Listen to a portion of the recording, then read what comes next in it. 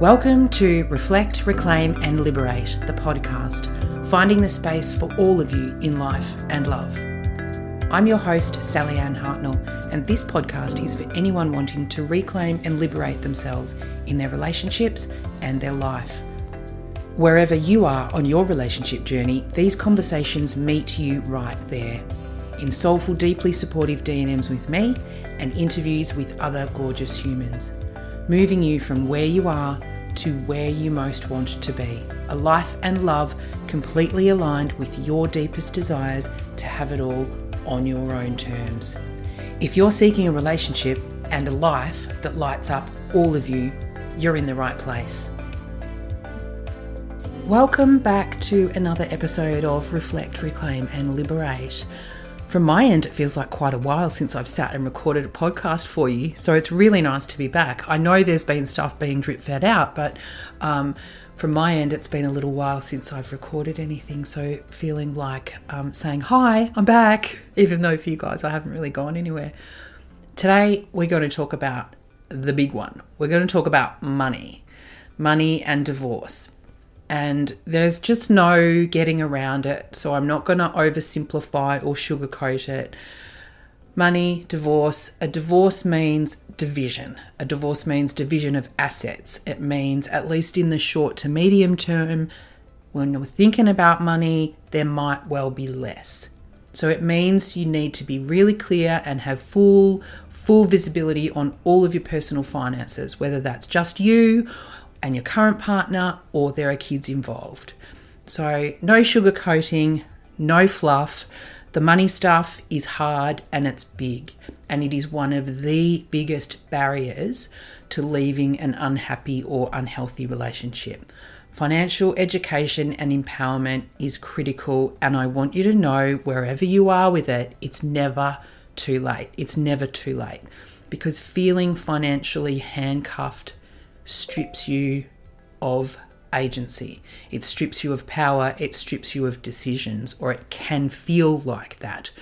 Every woman, every person needs to have control, needs full visibility, needs to be across their personal finances. And that goes regardless of whether you're staying or leaving, whether you're in a relationship, whether you're newly solo, wherever, whatever space you're in. Having full financial visibility and understanding gives you power and empowers you. And of course, having your own money is the most powerful of all. It's then less about the actual number. It's more about you feeling empowered and in control. So I want you to know that while divorce means there might be less in quantity, there might be less in number, there's also capacity for more. There's also more. So there's more control, more that is yours. So while there's less, there's also more. I want you to ask yourself, what is your relationship to money, and what's your money story in this relationship? Are you the spender, the saver, the shopper, the investor, the debtor? What's your role? What's your money role in this particular relationship? And where have you at all let go of your power? Have you disempowered yourself with money in this particular relationship? So what's your money story in the relationship? What's your money story more globally? And how can you reclaim your power in your financial story if this is one of your big barriers? A lot of this comes down to knowledge and clarity. There are two key parts to reclaiming your financial power. The first is knowledge and clarity, and the second is mindset. And then, of course, the third step is action. So get clear on your money. Get clear on what you need, and get clear on what you want, because wants and needs are different. Wants and needs are different. I'm going to talk a bit more about that later, but get really clear on what you need, and really clear and be really honest with yourself about what you want and what the difference is there. Get clear on what you have, what you owe, what's coming in, what's going out, because when you have that clarity, you can actually start to take action. But is there more information or learning or support you need now? What is it that you need to know? What do you need to understand before you can actually decide what you need to do next? There are, of course, tangible, actionable steps you can take to reclaim your power around money, or to up-level it if you feel that that's something that is going to be important to you.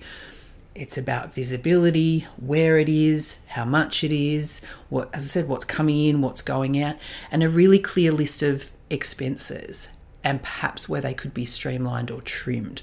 Because if you're heading down the path of divorce, or you're in the middle of it, and you know that there's going to be a division of assets, there's going to be a split, that you're going to be a single income household, get clear on your list of expenses. Again, apply the wants and needs rule to this. Which are wants and which are needs, and look at where those expenses could be streamlined or trimmed or shifted. Get clear on what your assets are, so that's what you own, and also your liabilities, what you owe, debts, ongoing payments, leases, loans, all that stuff. Another tangible action step that you can take is to connect with your bank, and a trusted or trustworthy financial advisor or accountant. If you don't already have one, reach out to someone that you know has their money shit sorted and ask who they use. Connect with your superannuation fund and the superannuation fund of your partner if you can. Definitely yours, your partner's if possible. If you have multiple superannuation funds, roll them into one, and look at, if you're heading down the divorce pathway, look at who your beneficiaries are, because you need to declare those. And you'll probably want them to be someone other than your ex-partner, if that's where you're headed. Another really tangible action point you can take, which is quite simple, a bank account in your name that only you have access to, you have visibility on. If you're thinking about leaving, if you're not quite sure where you're going with your where your relationship's headed, this can be really important. If you don't have a bank account in your own name, I'm not suggesting this needs to be a secret squirrel bank account, but it's nice to have one that's in your own name, and you can save X% a month, so you have some fat in your budget, or an emergency funds that you can access if you need to. It also kickstarts you into more of a saving mindset if that is something that you haven't been great at. Also, a credit card in your own name. If you've only ever been a secondary card holder, check if you have a credit rating. Check this with your financial institution, your bank, because it can affect your capacity to borrow. It can affect all sorts of things. So a credit card in your name can be really a really empowering step to take. Doesn't mean you have to use it. Doesn't mean you're racking up credit card debt. But having a credit card in your own name, under your control, is empowering, but it's also supportive in terms of your financial future. If you start with nothing else, start with paying really detailed attention to all of your bank accounts, all of your financial transactions of your family, whether that is just you and a partner, or whether that's you and kids, whatever. Visibility and attention to detail. The second part of that financial empowerment is around your money mindset, your money stories, and limiting beliefs. And I repeat from above, what is your story, your money story in this relationship? And where did that come from? Often it's from our family of origin. And it might sound something like, I'm no good with money, there's never quite enough, money is the root of all evil, or being wealthy is selfish. They're just some off the top of my head. There are lots and lots and lots of money stories that we hold, and oftentimes they come from our family of origin. So if you're new to this exploration of what is my money story, what is my money mindset, think about how money was spoken about and discussed and thought about in your family of origin. What were the stories that you grew up with around money? And it might be, there's always enough, it's fine, let's spend it now, you can't take it with you. Or it might be a more more of a scarcity story. So think about how your family of origin treats money, how they speak about it, if they speak about it, and that will help inform, it can help you uncover and explore your own money story.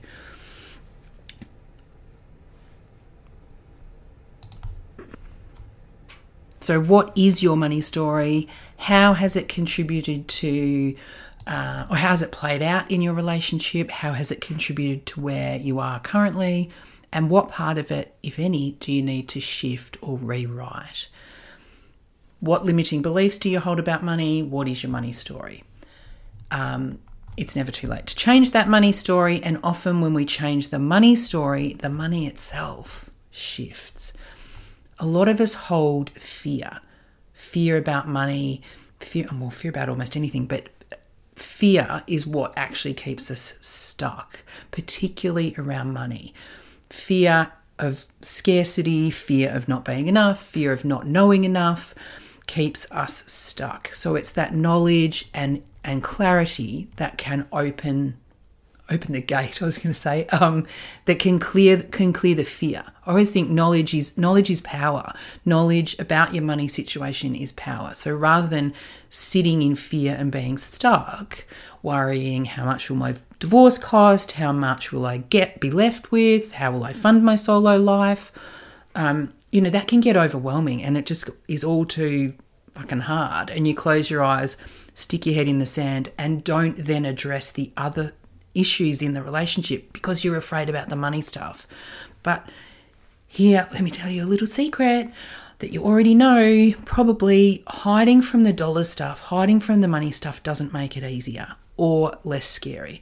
And as I said, you really already know that it's true, because it makes hiding from the money stuff makes everything a whole lot bigger and a whole lot scarier really than it needs to be. So lifting your head out of the sand and facing your fear is critical here. Facing your fears of, will there be enough? Will I be able to understand all the investment portfolio? Will I be able to support myself financially? How am I going to do it all? Releasing yourself from that all or nothing division scarcity mindset and starting to look at money holistically, looking at it more as a tool and a resource and an energy. And yeah, I get it. I'm not sugarcoating it. I get 100% that the money is fine. It feels like a finite resource. And also, I want to challenge you, if that's your thinking, how can you shift your money mindset from that scarcity to a more abundant mindset? What does money actually represent to you? How can you move from that fear and scarcity around money to being more welcoming more of it into your life? Especially if you are moving from coupled to single life. Because as I said at the start of this episode, yes, divorce is going to mean division. Divorce is going to mean less at times. But how can we shift from scarcity? Oh my God, there's less. Oh my God, I've only got half. Oh my God, I've only got, to a more abundant mindset. Reclaiming your power and your financial choices, regardless of your relationship status, gives you choice and freedom. And it isn't money per se, it's not the number, but it's financial control that matters the most. Yes, the numbers matter. I'm not dismissing that. But as I said earlier, one of the biggest barriers to leaving an unhappy relationship that I see for my clients in my coaching work is money. Feeling financially handcuffed, feeling financially dependent, feeling on the back foot about money and finances. And while I'm absolutely not, I'll say it again and again, I'm not minimizing the financial impact of divorce, especially for women. Take into consideration the gender pay gap, the motherhood penalty, the financial impact of unpaid work and caring responsibilities, and the fact that, yes, women over 55 are the fastest growing cohort of people experiencing homelessness. So I'm not minimising the financial impact of divorce at all. But how can you, if you do feel like you're on the back foot about money and finance, how can you get on the front foot? That's about financially educating and empowering yourself. Reclaiming choice, reclaiming control, getting visible, upskilling, up-leveling your knowledge. And I do feel a bit like I'm repeating myself, but I know it means less, but in other ways, there really, really can be more. More agency, more control, more say in what is spent where. It's yours. So yes, it's hard. Yes, it's challenging, but it's also yours. So there is power and control. There is power in making financial choices and decisions for yourself. When we dig down underneath all of the fear about the financial impact of divorce, it's not always actually that scary after all. Dispel the fear, reclaim power, reclaim agency, reframe it. With the right support, it is actually possible. Financial support, financial empowerment, financial confidence, these are crucial for women and girls regardless of our relationship status. So going back to some of the nuts and bolts of really what might need to be looked at if you're untangling from a relationship. Can you provide for yourself financially with the way you are currently working, with the way you are currently generating income? Can you provide for yourself financially? Will your work need to change? Will you need to do more? Do you need more income and therefore more work? Maybe you need to do less. If you're going to be single parenting and transitioning children through the practical and emotional upheaval and reorganisation of their family and their life, as well as doing your own stuff, is it sustainable for you to work the same amount? Do you need to drop down and do less? So that's really an organisational question, but it has a monetary impact. Do you need to do different work? For example, if you currently work on days while your partner cares for the children, will this be possible going forward? So when you think about your financial situation, your income, will your work need to change? And if it needs to change, in what capacity does it need to change? More, less, different? If you don't actually have a job, think about what that means for you. What work can you do? What work are you willing to do? What work are you able to do? And is this sufficient to step you closer to the future you most want for yourself? When you think of yourself in 10, 20 years' time, is this work enough for you to have the life you want for yourself? Now, this was a really key shift in my own divorce journey. I wish I'd had somebody to say to me when we first separated, okay, think about your life in 10, 20, 30 years' time. How do you want that to look? How are you going to fund that? And how does that look with 2 small children and a fly-in, fly-out ex-husband? Let's be practical here. Working as a wedding and portrait photographer which was predominantly weekend work, really wasn't going to serve me. But it took me a little while to work through that. It took me trying to find caring for the kids. It took me all sorts of things. So, and the financial reward as well. So really think of yourself in 10, 20, 30, however many years in the future. Does the work that I'm currently doing provide enough income to support the life I most want to live? And if you don't currently have a job and you are looking at separation, divorce, reorganizing your life after a relationship breakdown, if you don't have a job, in the words of one of my beautiful past clients, get a job, get any job, then get a better job. This is an investment. These are my words. This is an investment in yourself and in your future. So she says, get a job, get any job, then get a better job. I say, look at it as an investment. It's an investment in yourself and it's an investment in your future. What will the divorce cost is a massive question. What will the divorce cost? Will there be enough? How's it going to be split? How much will I get? What about superannuation? How will I manage on a single income? Will I be able to retire? How will I manage financially?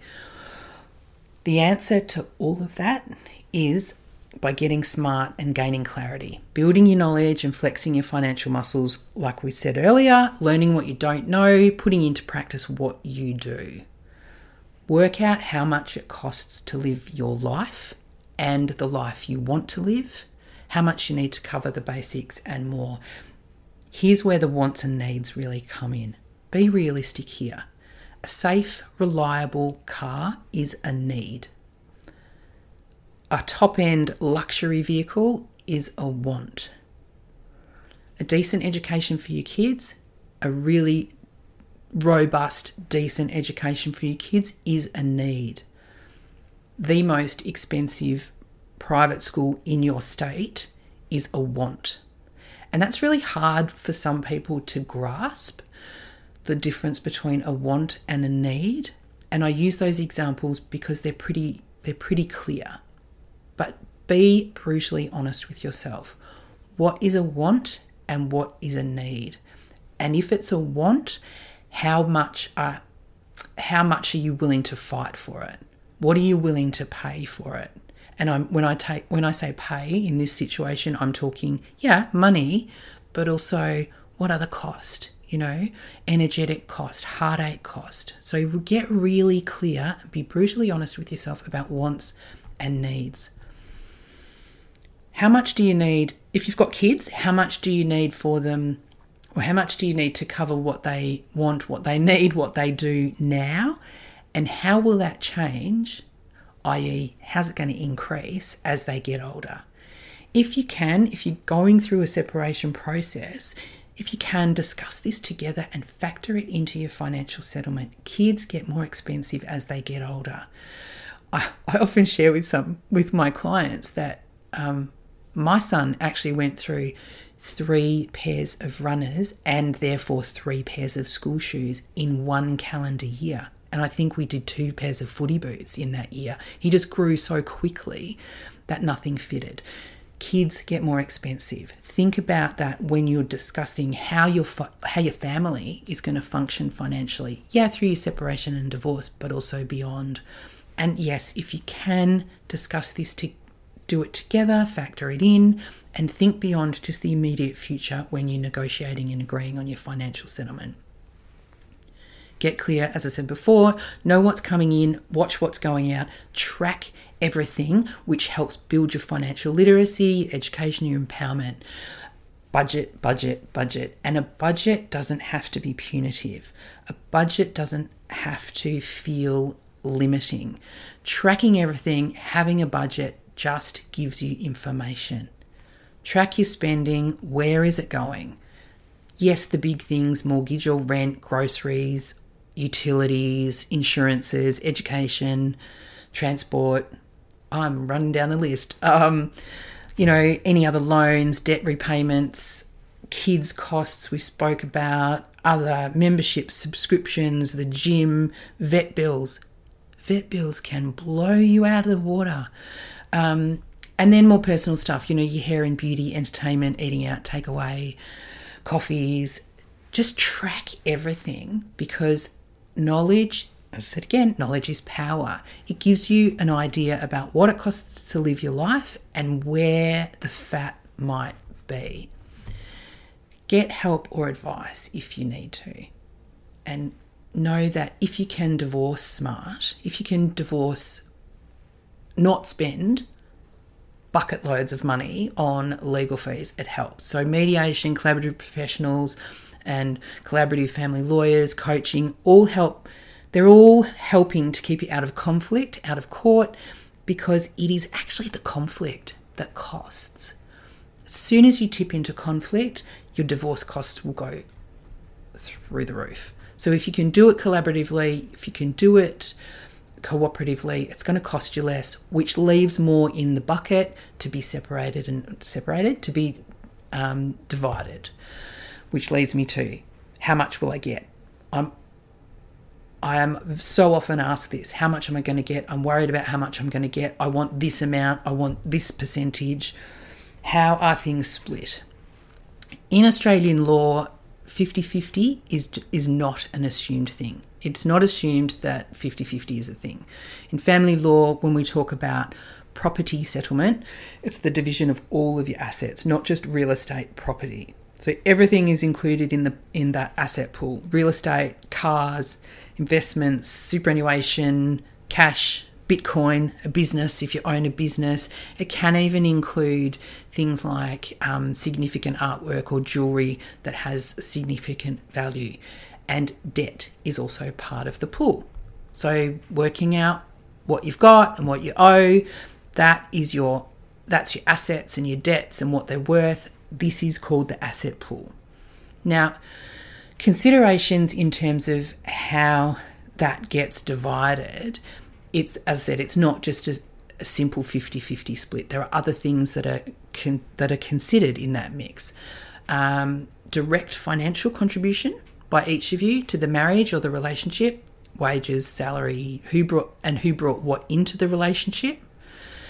Indirect financial contributions, such as maybe an inheritance from a family member. And importantly, non-financial contributions are also considered. Child caring, homemaking, and also future requirements and future earning capacity. So things like your age, your health, your financial resources, your caring of children in the future, and your capacity or your ability to earn. The length of the relationship is also considered. So it's not just a simple, we've got this much, we divide it in along these lines. All of those things are taken into consideration. And of course, the way your particular assets and debts will be shared between you will depend on the individual circumstances of your family or of your relationship, your marriage. Your settlement will probably be really different from others that you've heard about. You know, oh, she got 80% or he got 40%, he got whatever. It's quite individual, but all of those things are taken into consideration, not just I earned all the money, therefore it's all mine, I'm going to give you this amount. It's not how it rolls. A legal property settlement also needs to be deemed fair and equitable, so no one can be railroaded into something that is not fair and equitable. And something to consider is that in Australia, there are time limits on property settlement once you're officially divorced.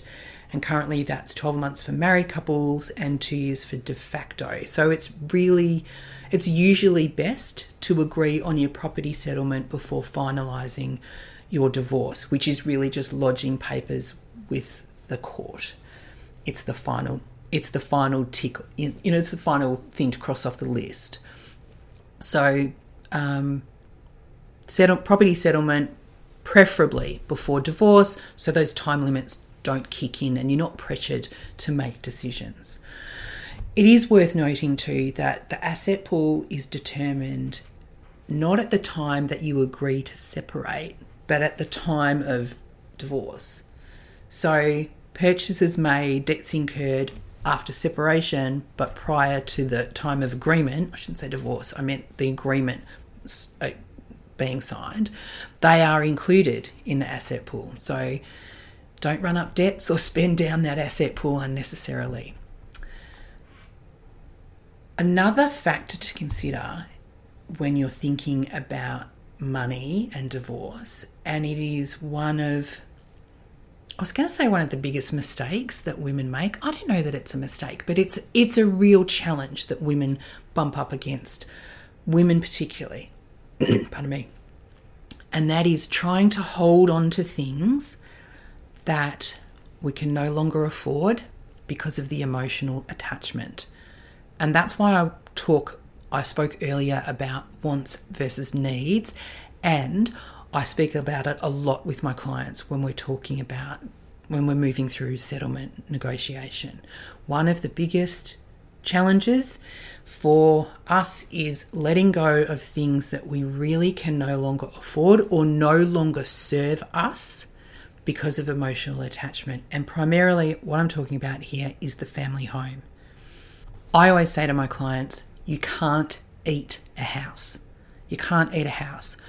Does the house actually serve your purpose as a single person or a single parent? Does it serve your purpose in this new iteration of life? And will it serve your purpose moving forward 2-5 years down the track? Can you manage it physically and financially? Because if all you walk away with in your property settlement is the house, without the financial backing or capacity to maintain it, is it actually worth it? Home is way more than a house. It's way more than a building. So really be clear on your wants versus your needs. And if you are fighting to hang on to the house, ask yourself why. Ask yourself why it's so important to you. If it's to create stability for your kids, I would challenge you on that. You are their stability. You are their stability, not a physical house. Home is more than a house. It's more than a building. Be clear on your wants versus your needs, and can you actually afford in all ways, financially, energetically, physically, can you afford to keep this house? Does this particular house serve your purpose, serve your needs, meet your needs, or would you be better in something different, potentially smaller, potentially less expensive, and free, which enables you to free up capital? Same goes with a car. It's obviously a lower ticket item than a house or an apartment or a unit, real estate, but still, do you still need that particular car, or would you be smarter to go smaller, go more economical, whatever? Think about wants versus needs and make smart financial decisions. Also, going back to fear and stripping out the fear and getting your head out of the sand, create a plan as soon as you can that takes you from the present, which is often scarcity, panic, oh my God, and looks to the future. And yet I'm talking future, as I said before, 5, 10, 20 years, including your retirement. You may need to reevaluate your financial goals, short, medium, and long term. So get clear on what's coming in. As we said, really know your income, your salary, your wages after tax bills, all that stuff. But also check with Centrelink, Social Security, child support. Know your entire income. What other income is there? Are you getting dividends from savings or investments? Are you going to be, as a single person, a single parent, entitled to Centrelink payments, family tax benefit, family, etc., etc.? So really get clear on your income, because it's not just a job. Income, it's not just wages. There are other forms of income. As I said earlier, open a bank account in your name. Close joint accounts. If you're divorcing, look at your joint accounts and I guess streamline them, consolidate them. Something else that you can look to do with money stuff is open or have a shared account, and this only works in collaborative, cooperative family situations. You can have an account for the kids where the kids' money goes in there and agreed expenses are paid for out of that account. So that requires, I should say, a level of trust and a really cooperative, collaborative, co-parenting arrangement, but it's something that you could consider. So definitely know what's coming in, know what's going out, and compare them. Is what's coming in enough to support you to live a decent life? How much do you want? How much do you need? Etc., etc. Seek out expert help if you need deeper support on this. Seek out expert help, and I'll drop some names of money coaches, financial advisors who I am connected with. There's 3, I think, other podcast episodes around money that you can check out. One's with Jordan Varka, one's with Melissa Marr, and one's with Nicole Alessios. So if you go back through past episodes, you can find money stuff there. I guess the biggest thing here is if you're not already on top of it, if you're not already across it, get involved. Get involved in the financials of your family. Get financially fearless. And by fearless, I don't mean reckless. Strip out the fear and find the answers to what you don't know. Invest time, energy, and yes, money, but invest time and energy into learning what you need to know, what you need support around, and clarity, clarity, clarity, visibility, visibility, right? If you feel financially handcuffed, if you feel paralyzed, it's fear, sure. But that fear, that paralysis is actually stealing from you. It's stealing from your future. It's to pay for your present, to pay for your past. So regardless of whether you're staying or you're leaving or you're in the messy middle of divorce, having financial visibility and understanding strips out that fear and gives you power, empowers you. The knowledge gives you power and empowers you. So get financially fearless, not financially reckless, fearless. And if you do happen to repartner, think really seriously about how that's going to look financially. Be prepared to have hard money conversations early with yourself first. We talked about that. What is your money story? Have those hard money conversations with yourself and then with your new partner. If part of your money story is that you're not good with money or that money is someone else's job, someone else's responsibility, ask yourself, are you looking to be saved financially? Are you looking to be saved financially? Is there a bit of Cinderella syndrome thing going on here where, someone's going to march in on a white horse to save you, and that includes saving you financially? Or are you the rescuer? Are you saving or rescuing someone else? So have really open, hard money conversations with yourself first, with your ex if you're separating, but with a new partner if you repartner. Open, honest, ongoing considerations about money, and do consider a binding financial agreement if you choose to live with a new partner. A binding financial agreement protects you both financially, both of you. And in Australia, once you've lived together for, I'm going to say 2 years, I would probably need to double check that, but I'm pretty sure it's 2 years, you're considered legally de facto, and family law applies to you if you were to split. So for me personally, and for a number of my clients, creating that financial freedom and independence after divorce was a critical part of my healing and growth. And that's not something I'm ever going to relinquish. Now, that's not something that's rooted in scarcity or fear. It's rooted in power and claiming my power. It doesn't mean that I'm mean or wounded. It's smart. It's a really smart financial move. I don't need to be saved financially, and I'm really not up for rescuing anyone else. I'm really generous, and I will share what's mine with those I love and care about, but I'm also really savvy, and I know things can change. So if you're repartnering, do your due diligence, have the hard conversations, protect yourself, your assets, your family. Really consider a binding financial agreement.